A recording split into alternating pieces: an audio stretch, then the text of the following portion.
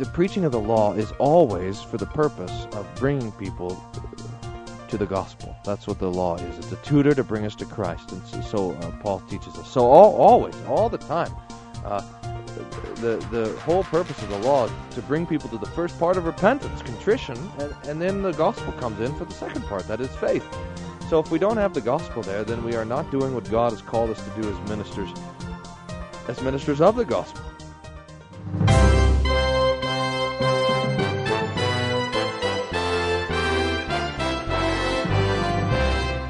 500 years ago, Martin Luther would gather around the kitchen table with friends and theologians to talk about the Bible, theology, current events, and anything else. These discussions were called table talks. No matter what the question, the conversations always centered around Jesus and His promise of the forgiveness of sins. Table Talk Radio takes up the conversation, bringing the promise of the gospel to our lives. Stay tuned for Table Talk Radio. Hello, welcome to Table Talk Radio. I'm Evan Gigline, and I'm here with everyone's favorite co-host, Pastor Brian Wolfmueller. All right. Good morning, Evan. Good morning. How are you today? Fine. Yourself? Oh, just dandy. Just rolled out of bed, ready to do some Table Talk Radio, then go back to bed. Good plan. We have a good show apparently planned, but you have to tell everyone what the plan is. Oh, okay. The plan is we're going to be starting out hitting your listener email and talking about some of the posts we've had in our forum lately, some good discussions and questions coming out of that. And then after that, the next segment, we're going to be doing a bumper sticker theology. I like this game, bumper sticker theology. I get to go on the internet, look for some bumper stickers. Because even though gas is cheaper, I don't want to drive around and find the bumper stickers. I just want to look them up on the internet. And then we're playing Name That Theologian. And then last but not least, if we have time for it, we're going to play this game that we haven't played in a long while. It is What's in Your Pastor's Library? Yeah, I'm recording in my study at church today for the first time in ages. I don't know how long it's been. So now we have this the option to play this other beloved game because it, like all the best games on Table Talk Radio, requires no show prep at all. Yeah, your studio was formerly in the guest room of your home, which your guest didn't appreciate at all. Yeah, that's right. My in-laws are staying there this morning, so I had to relocate. Hey, but we got to get to this first email. I've been waiting for this. Why don't you go ahead and read this email? Oh, man, you've got to be kidding me. Okay, well, why don't you explain what the email is in response to first? I can't remember. The John Tetzel thing? Oh, yeah. We did this. Did you do it? A little thingy that comes in between the segments saying that just like John Tetzel raised money to build St. Anne's, we're raising money to keep the show on the air. And but instead of giving you an indulgence, we have Table Talk Radio points to offer. Something like that? Right. That's seminarian humor for everyone listening out there. And then we got, in response to that request for help, we got the following email. Aren't you going to read it? Yeah. I want you to read it. I was stalling, so I would have to pull it up. Okay, this is from Mike. I'm not sure where Mike is from, but he says, "Oh man, I don't want to read this thing." Come on, you can do Greetings, it. most august and pious iron preacher, Pastor Brian Wolfmueller, shepherd of the most fortunate flock of Hope Lutheran Church of Aurora, Colorado. You guys figuring out why Pastor wanted me to read this? Stalwart defender of the true faith of our Lord and Savior Jesus Christ, beloved son of the Missouri Synod, slayer of heretical teachings and apostates, frequent theological contributor to the lively discourse on issues, etc., friend and brother to all who meet him, and bold confessor of the Book of Concord, and to his lowly and humble seminarian co-host. This is how you should introduce every segment. I'm joined by the stalwart defender of the true faith of our Lord and Savior Jesus Christ. Oh, man. Slayer of heretical teachings and apostates. Friend and brother. That's a good one. Friend and brother who meet him. This is a great letter, Mike, by the way. Yeah, 1,000 points for you. Thanks. Yeah, Mike, we've really enjoyed this. But okay, so remind you that this is a response. In fact, the subject line is my disposition of my points for the John Tetzel Fund Drive. He says, I just donated to Table Talk Radio for the Johann Tetzel fundraising drive. I wanted to know if my Table Talk Radio points could be given to some of my already deceased family members. Deep down, I feel that they need my points far more than I could ever, since I live a good life and go on pilgrimages and donate to your radio show. Since I am so pious, such points would be wasted if granted to me. It only makes sense to give these valuable points to others. Oh yeah, they're real valuable. If earning Table Talk Radio points for the dead is possible, please forward my points to the appropriate divine offices in purgatory through the dedicated communication network located at the Pope's at Cathedra bunker at the Holy See. If it is not possible to grant points to the dead, please forward my points to some pitiful sinner who needs the comfort and the points earned. All my works will bring them. Thank you. Thanks, Mike, for the humor. We really got a big kick out of that one. Yeah, that's right. And of course, what he's playing off is the medieval system of penance, where you could go and if you got a what's it called, indulgence, then you would some of the treasury of merit would be applied to the account of your loved ones in purgatory. And Mike is now trying to apply Table Talk Radio points to the same. By the way, that's not how it works, Mike. Sorry to let you know that Table Talk Radio points are given gratuitously. In other words, they are not by effort or merit, but simply by the grace of our co-host, Evan Gagline. Yeah, that's right. Never did the world know such a confusion of law and gospel as it did with Table Talk Radio points. It's true. It's true. I'm glad we were able to set that straight. Okay, so which one of these forum posts do you want to talk about? By the way, if you don't know this already, on our website, tabletalkradio.org, there's a forum, and man, these have been some good discussions coming out of here. And every once in a while, we like to pick these up and talk about them on the show. So, are there any particular ones that you were wanting to talk about? Nope. So you just pick one. How much time? We have about 4 minutes left here, 5 minutes left, so I don't know. You better not pick one of the difficult ones. There's some difficult questions on our forum. I read these things and oh, man. Oh, here's one. This one's about Jonathan Edwards. Now, we played Name That Theologian not too long ago, and you were reading this Fire and Brimstone sermon, who turned out to be Jonathan Edwards. You remember that? Yeah, I remember. That was back in show 32. If you missed that, you can go back and listen to it. But so we have the following post. The presentation of Edwards' preaching in the show was less than fair. It was a shame that he is best remembered for his sinners in the hands of an angry God, as if that was all he ever preached. He also said, comfort in one sense is to be held forth to sinners under awakening of conscience, i.e. comfort is to be offered to them in Christ, on their fleeing from their present miserable state to him. In Sinners in the Hands of an Angry God, he is preaching the law to a group of people who supposed they were Christians but were self-righteous. But he also preached the gospel to those who were distressed by the law. I suggest, if you really want to understand what Edwards was as a preacher, you obtain John Carrick's The Preaching of Jonathan Edwards and read it. Edwards, a law preacher? Yes, but also a gospel preacher. So what's your response, Pastor? Well, look, I'm willing to grant that I don't understand the subtleties of Jonathan Edwards' preaching.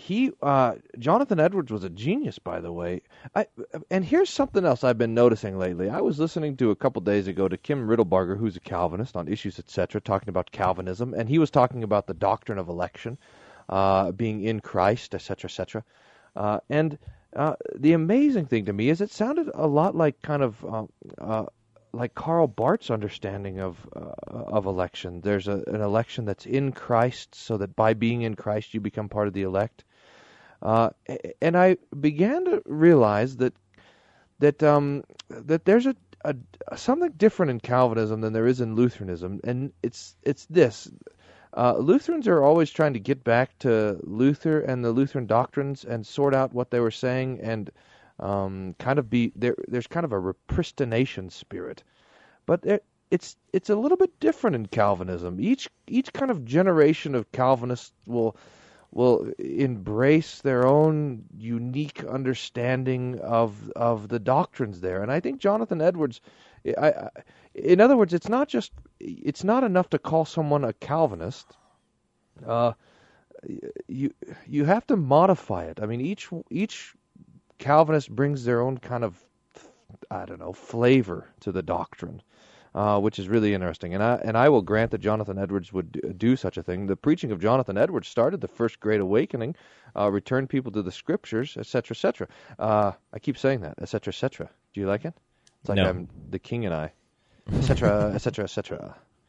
Now, of course, too, the Calvinists can speak of Jesus. They can speak of the doctrine of justification. They can speak of the vicarious atonement. They can get really close on those sorts of things. It's always limited. That's why they have the doctrine of limited atonement, because of this double predestination. So that's and we'll pick up right there, right after this commercial break. We'll come back, finish up talking about Jonathan Edwards, and we'll start playing bumper sticker theology. Don't go away.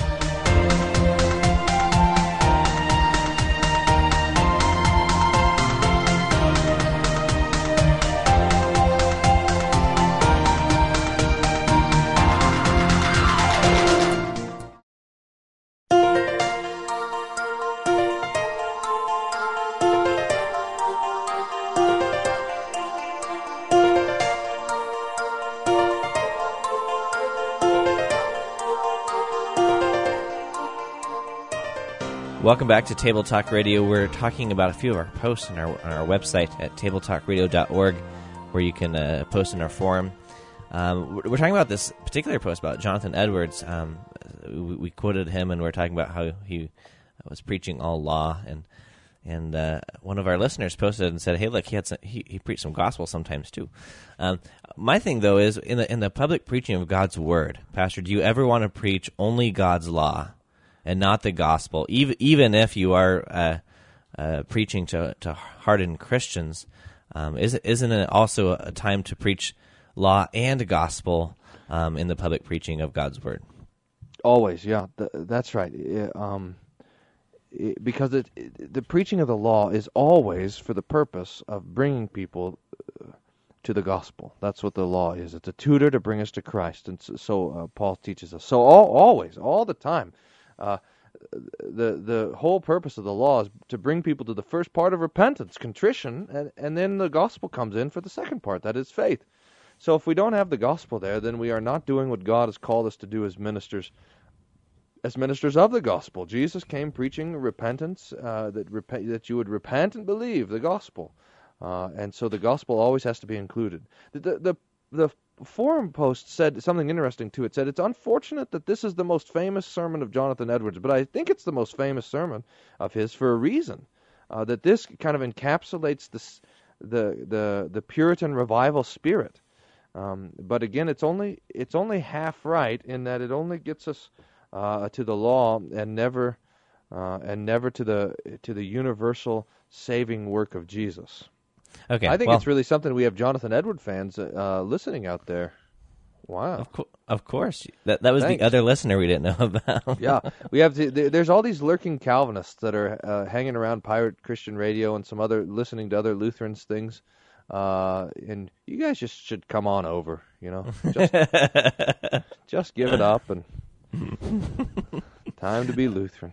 All right, bumper sticker theology. This is the game where we take a look at some bumper stickers and we discuss their theology, hence the name. All right, the first one. This is my my personal favorite. Are you ready? Yeah. The bumper sticker says, "Are you as close to Jesus as you are to my bumper?"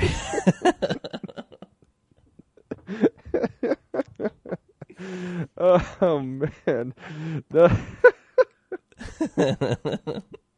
I don't know what to make of that one. It's just funny. It's kind of it's kind of like the prophet Jonah. You know how he goes to Nineveh and he said, "Repent. I don't really like you, but repent." It's like, look, you're tailgating me. You're right on my tail. Get off my tail. And Jesus is nice. Well, we could talk about this talk that you hear about being close to Jesus, or your walk with Jesus, or relationship with Jesus. Yeah, that's right.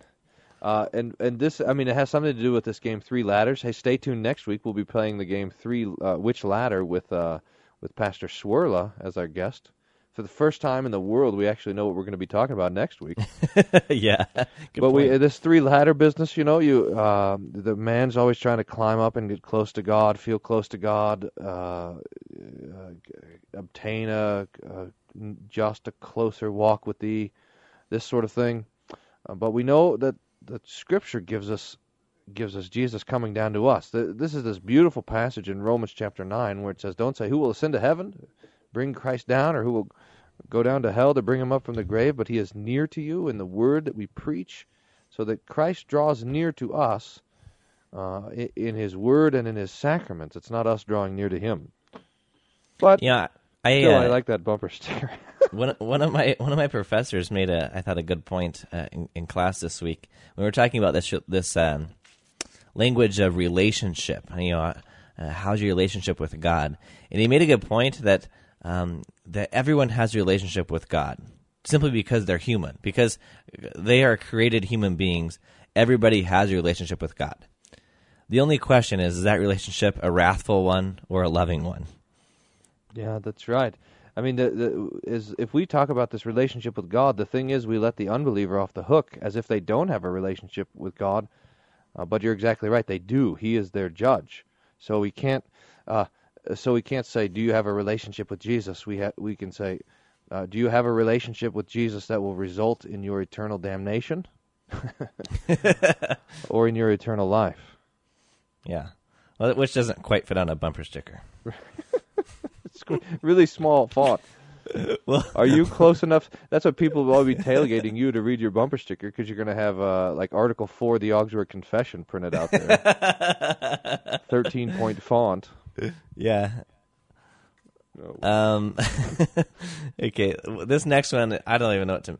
I'll just throw it out there and let you talk. It says, "Libertarian Christian, Jesus didn't die for the state." Yeah, what do you think about that? Well, let's just take the statement, Jesus didn't die for the state. Okay. I mean, Jesus died for all people. We know that. He Yes. took away. Jesus died for humanity. In fact, in a way, he died for all of creation. I mean, he's gonna fix everything in the resurrection. But what he has by his death now is the forgiveness of sins by faith for his church. So there is a distinction, not a separation, but a distinction between the church and state. We talk about the two kingdoms, the right-hand kingdom of God and the left-hand kingdom of God. The right-hand kingdom is the church, where Jesus rules and reigns through his word and through his sacraments in a humble way. In the left-hand kingdom, we have the state, where Jesus rules and reigns with the authority that he distributes among mankind. Now, it's true that it's only in the right-hand kingdom that the blood of Jesus and the death of Jesus matters, that it's having its effect, that it's doing what it's properly to do, that it's forgiving sins. And yet it's the same Jesus who died on the cross who rules in the state, and he does all things there for the church. Now, what I think this is then arguing is that, and I don't understand libertarianism as well as I ought to, but I think that just the general gist of it is that you do not legislate morality, that morality doesn't come into your kind of your scheme of government. But I don't think that can be, if that is the premise, I don't think it can be sustained, simply because every single law is a legislation of morality. When someone says, "Hey, you shouldn't steal my carrots," that's making a moral judgment that stealing is wrong, and that the carrots that you plant and grow belong to you, and all these sorts of things. These are moral judgments. So every legislation is a legislation of morality. Now, do we have time for this? Should I keep going on?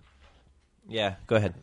We don't see Jesus as the lawgiver, as a new Moses, as someone who comes to give us kind of legislation.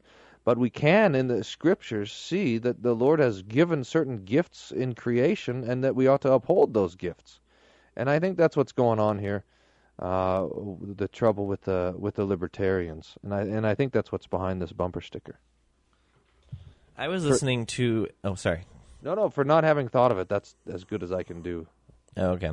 I was listening to a talk by John Warwick Montgomery on Pirate Christian Radio, actually, and he was talking about how Christians shouldn't legislate morality because he made the exception for life. With life you have to, but things like homosexual marriage, you shouldn't legislate your morality because the goal is eventually to proclaim the gospel and so that they will be saved. And so by our legislating morality, it hardens that process simply because we've thrown our views down their necks through the state. How do you respond to that? Well, look, it depends. I mean, we all have different vocations. So as far as we are Christians, we don't try to legislate morality. As far as we are Christians, we try to love our neighbor and speak the gospel as we are given opportunity. As far as we're citizens, though, Christian citizens, we do try to hold our government accountable and to see that the gifts that God gives in the Ten Commandments and in creation are protected by the laws. I mean, it's just part of what we do as citizens. So it's a difficult time sometimes to say, well, am I now acting as a citizen or am I acting as a Christian neighbor? But look, maybe that's not so confusing because always we're there to love our neighbor, and that's precisely what the law is to do, is to protect our neighbor there. So, yeah, I can't go for that. We have to see that the Lord has given his gifts and that insofar as we don't rejoice in them and break them, the Ten Commandments can only be broken for so long until they start to break back. And so it's true with the Sixth Commandment and marriage and family. It's true with the Fifth Commandment and life. It's true with the Fourth Commandment and the authorities that God has given. It's true with the Seventh Commandment and the gift of possessions. These commandments can only be broken for so long before they begin to wreak havoc back. Okay, well, let's go to a commercial break, and we'll take another look at another bumper sticker when we get back, and we'll head right into Name That Theologian. I think I'm going to win this time, by the way, Pastor. Probably. Oh, okay. More Table Talk Radio after this. Don't go away. And also, don't forget to give us a call on our phone line. Toll-free number for you to call, 866-851-5523. Leave a message for us, and we will get to your questions and comments in a timely fashion. 866-851-5523. Don't go away. Table Talk Radio.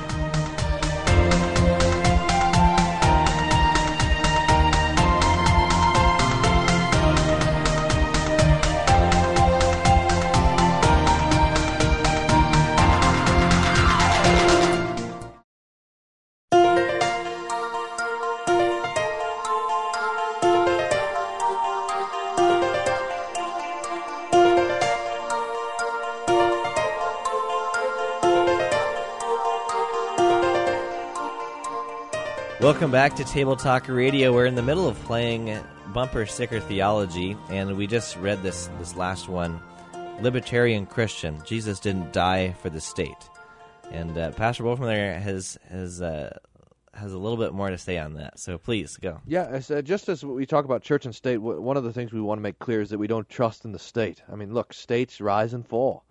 The United States a couple hundred years ago wasn't, and who knows how long the Lord will have it around, and then it won't be again, and another state will take its place if the Lord doesn't return. So we don't trust in the state. The church we have the promise from Jesus that the gates of hell won't prevail against it, and that it will always be. But we don't have that same promise for the state. So while we work to serve our neighbor and love each other in the state, we don't put our trust and our hope in it.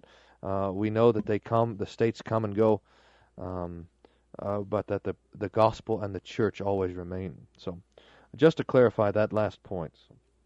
All right, and then I have another one for you. It's a bumper sticker that simply says, refuse the mark.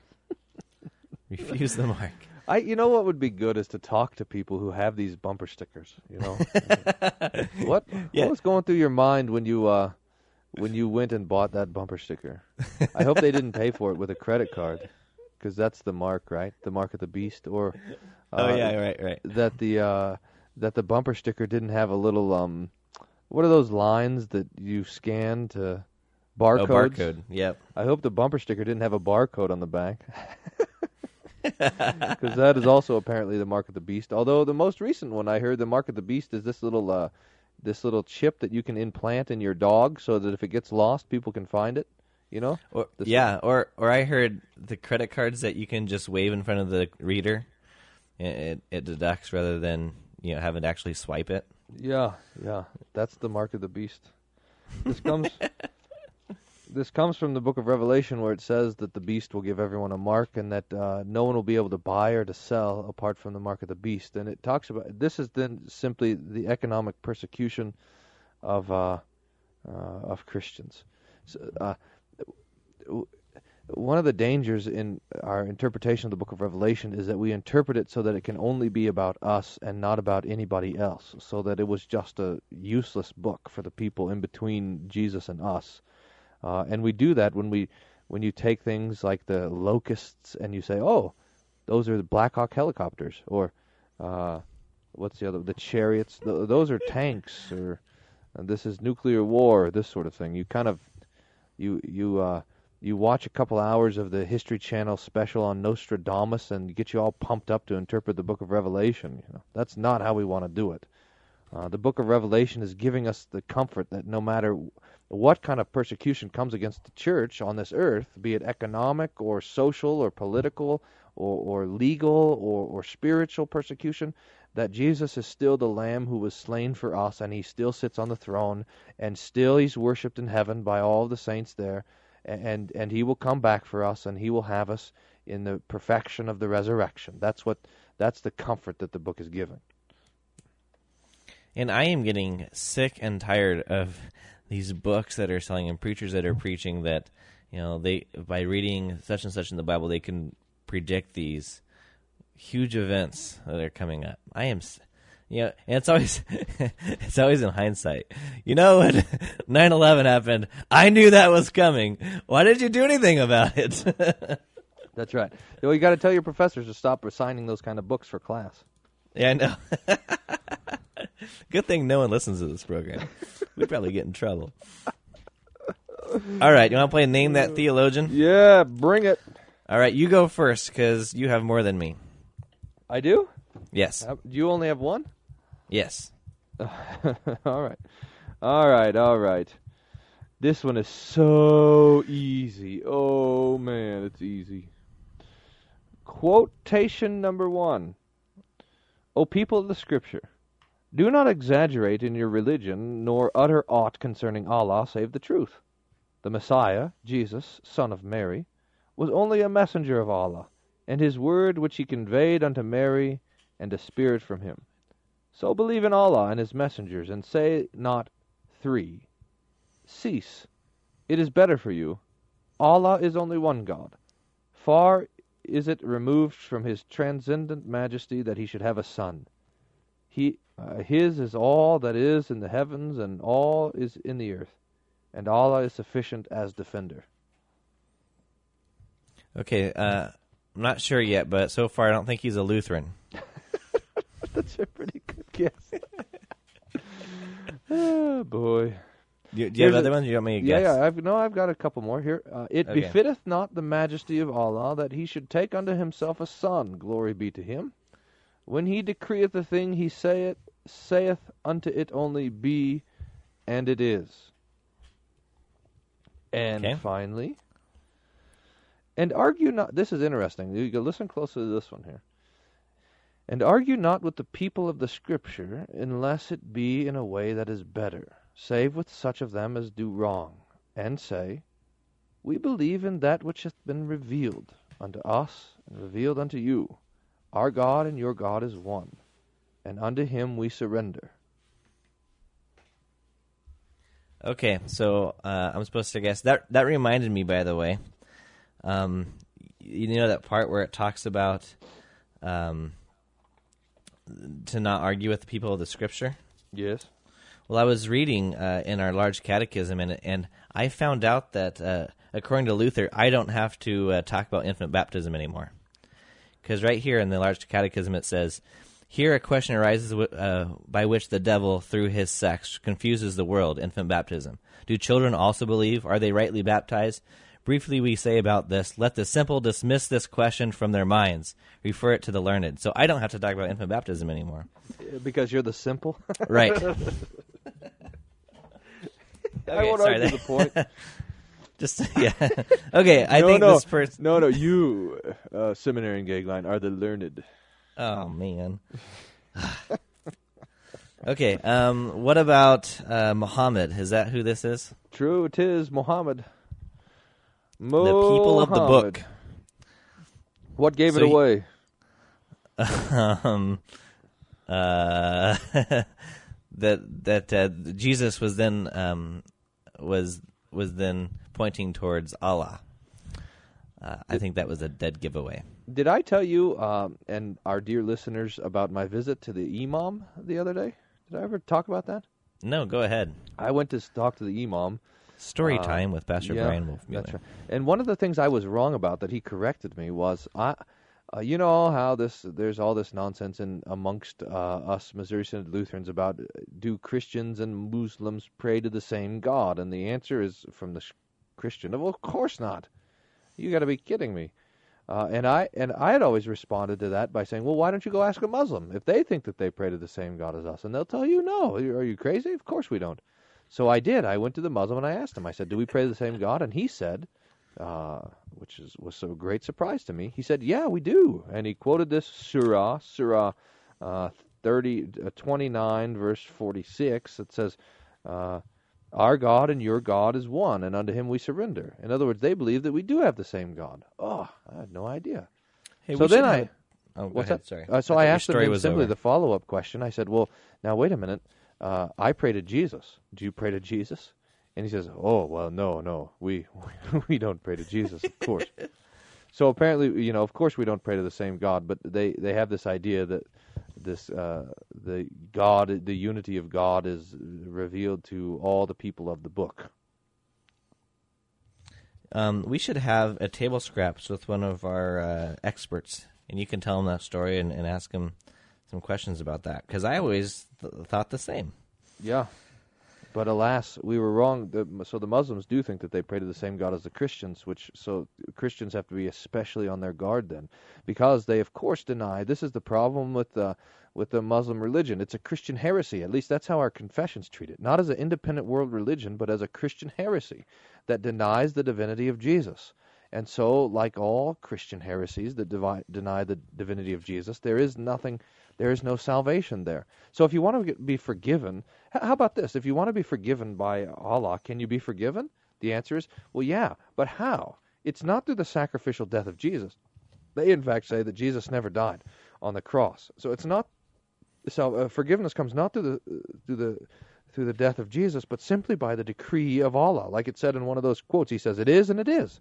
So that Allah will just decide to forgive someone and not decide to forgive someone else. In other words, there's no way that you can know that you're forgiven. And this is a key, because if you can know that you're forgiven, that means that Allah has made himself a slave.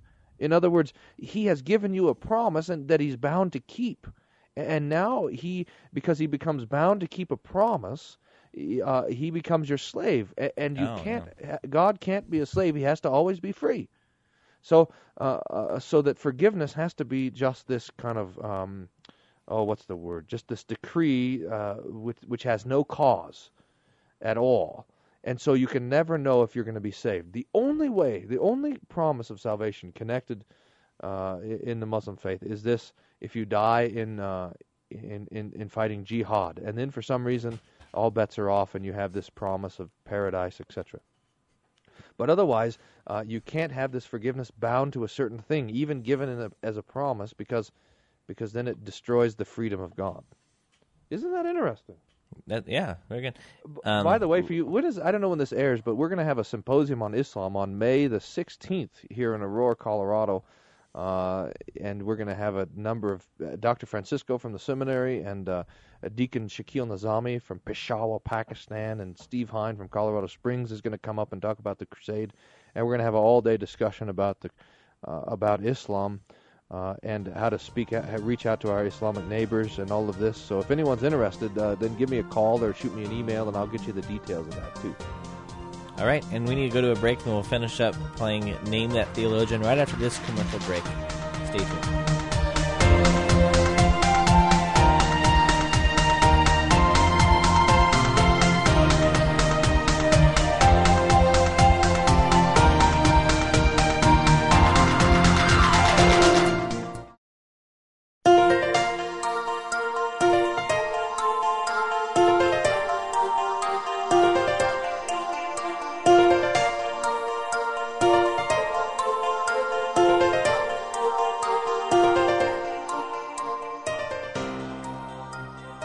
Welcome back to Table Talk Radio, playing Name That Theologian. And I don't know if we'll have time to play What's in Your Pastor's Library, but that's okay. But hey, we were just kind of talking about how you went and talked to a Muslim, and they in fact Imam said that, Muhammad. Oh, sorry, whatever. This is But anyway, I was reading in the Catholic Catechism across the section that says the Church and non-Christians. Do you know about this part? A little bit, yeah. What is the relationship of the Church with the Jewish people? And then it talks about the Muslims second. But the Jewish people, when she delves into her own mystery, the Church, the people of God in the New Covenant discovers her link with the Jewish people, the first to hear the Word of God. The Jewish faith, unlike other non-Christian religions, is already a response to God's revelation in the Old Testament. The Jews belong to the Jews belong the sonship, the glory, the covenants, the giving of the law, the worship, and the promises. To them belong the patriarchs, and of their race, according to the flesh, is the Christ. For the gifts and the call of God are irrevocable. And then the Church's relationship to the Muslims. The plan of salvation also includes those who acknowledge the Creator, in the first place among whom are the Muslims, who profess to hold the faith of Abraham, and together with us they adore the one merciful God, mankind's judge on the last day. There you go. So isn't it interesting that the Catholics will condemn the Lutherans for believing in faith alone, but there's hope and salvation for the Jews and the Muslims, according to paragraphs 839 and 840 in the Catholic Catechism. Yeah, there's some irony there, isn't it? Oh, the devil hates the gospel. We had this question. We were up in Wyoming a few days ago at this evangelism conference, and there's this question about why are all of these great godless people of all time the children of Lutheran pastors?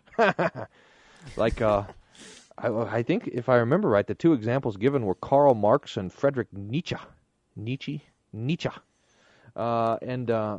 And I think the answer has to be, just pretend you're a diamond thief. This is how I gave the answer there. Pretend you're a diamond thief. If you are a diamond thief, you don't have to pretend. Just think about what you really are. But for the rest of you, pretend and think to yourself, all right, now I'm going to go steal some diamonds, and I can either go to I can go to my grandmother who has one diamond lost in this huge pile of fake jewelry, or I can go to the diamond store. And I happen to know that the diamond store, which has all these diamonds, also stopped hiring security guards, so there's no one to protect them. So what are you going to do? You're going to go to the diamond store. Well, this is exactly what the devil is. And all the other churches have the gospel, but it's hidden amongst all of this other stuff. I mean, it's in the scriptures, it's in the creed, but it's confused. Law and gospel is mixed up. In the Lutheran Church, we have the law and the gospel rightly divided. Distinguished from one another. We have all of these diamonds of the true doctrine and the true teaching, and we have basically stopped guarding that truth because we consider it to be uncool to defend doctrine, etc., etc. So that there it is again, etc., etc., etc. So that the devil, of course, is going to be coming after the Lutheran Church. I mean, that just makes sense. And so we see that the good analogy. I'm going to go steal some diamonds now. Yeah, if you want to, by the way, send diamonds to Table Talk Radio, you can send it to the address. And lots what are you of going to points do with them. So this is why the Lutheran Church is especially persecuted church, and so it makes a little bit of sense when you see the Roman Catholics kind of rubbing shoulders with the Muslims and the Jewish people, and still these condemnations of the Lutherans are there. Anathema. You faith alone, anathema. Brother. Yep, I know it. Well, I got a theologian for you from two different works, though, so I'm giving you more of an overview. All right, I'm ready. John means this: the coming of Christ into the world through the gospel, by which grace is offered without works being required, creates for all men the truly splendid opportunity of being sons of God, if they will believe it. But this willing and believing on his name is something of which free will had no previous knowledge or conception. So much the less can it be that by its our own strength. How could reason conceive that faith in Christ as the Son of God and the Son of Man was necessary, when even at this day it can neither grasp nor believe, though the whole creation should cry aloud, and there is a person who is both God and man? Okay, that's quote number 1. All right. So there's this business of Jesus coming to give life. There's no mention of forgiveness, but it seems to be dwelling on John. Receiving Jesus is not something that our free will can accomplish. That's how I took what that was saying there. So let's see what else comes next. Okay. We find many who pray, fast, establish endowments, and do this and that, lead a good life in the sight of their fellow man, and yet were you not to ask them if they were quite certain that they were what they were doing was well-pleasing to God, they would say no. They do not know, or at least they are uncertain. There are some very learned men who lead them astray and tell them it is not necessary to be certain of this. And yet these learned men do nothing else but teach good works. Okay, so that's quote number 2. And this is a great theme, by the way, of Luther, is that do you know if your good works are pleasing to God? And the problem is we don't. We don't know that. We can never be certain or sure of it. So the question of certainty comes in here, and people are trying to preach certainty, but they can't give it. So this sounds like this is kind of coming to a Lutheran theme there. But it doesn't sound exactly like Luther. So let's have another one. All right, here it is. Now it may be well that if these things are done with such faith that we believe they please God, then they are praiseworthy, not because of their virtue, but because of that very faith which all works are of equal value, as has been said. But if we have any doubt about it, or we do not believe that God is gracious to us and pleased with us, or if we promise to please him first and then foremost by good works, then it is all pure deception.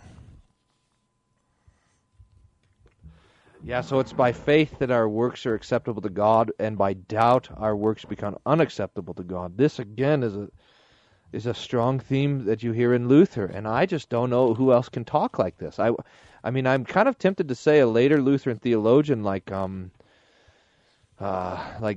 Gerhard or Krauth, P.T. Krauth, or even Walther. Maybe Walther. He was a great Luther repristinator, so he had really this. It's got to be a Lutheran. If it's not a Lutheran, I'm going to be shocked, and I'm going to go and read this guy. I'm going to say Walther. That is incorrect. Oh man! All right. You want another guess, or should I just tell you? Then I'll have to say Luther himself. Was it Luther? It is Luther himself. All right. The first quote was from Bondage of the Will, and the second two were from his Treatise on Good Works of 1520. 1520, Treatise on Good Works. There you go. Now, were you reading out of the American edition? I was reading out of the Selected Writings of Martin Luther by Fortress Press. Okay, got it. As translated by Tappert. Got it. Well, there it is, Luther. How do our good works become good? This is you just remember, dear listener. I've said dear listener a couple times too this show, dear listener, that it's et cetera, et cetera. Yeah, Hebrews 11:6. Apart from faith, it's impossible to please God. So that if we are to be pleasing to Him, it will be by faith in the promise that He loves us and sent his son Jesus to die for us, and that because of him he forgives us all of our sins. That's how we become pleasing to God. So faith puts us in Christ, in his righteousness, in his forgiveness, and in his blood, which covers all of our sins. Amen. And I think that's about all the time we have for Table Talk Radio this week. So you lucked out. We don't have to play What's in Your Pastor's Library. I don't want to, I'm always afraid what I'm going to find when we play that game. I've already showed that I have the Quran here, reading from that. All right, well, visit our website, tabletalkradio.org, where you can visit or listen to some of our past shows, including some of the shows that we talked about in this episode, right there on our podcast page. Also, we have some articles for you to read, and also our forum and our phone number, 866-851-5523. And there's a great interview with Dr. James Nestigan about the Law, Gospel, 10 Commandments, and Social Ethics under the Table Scrap section. So check that out as well, and let us know what you think. Oh, that's old. Everybody knows about that by now. All right, well, thanks for listening to Table Talk Radio. See you next time. Oh, boy. You've been listening to Table Talk Radio. The views expressed on this show are that of the hosts and do not reflect the views or opinions of this station. We would like to answer your questions concerning theology, the scriptures, or anything else. Send your questions to questions@tabletalkradio.org or leave us a voicemail message, 866-851-5523. Be sure to check out our website, tabletalkradio.org. Thanks for listening, and tune in again next time to Table Talk Radio.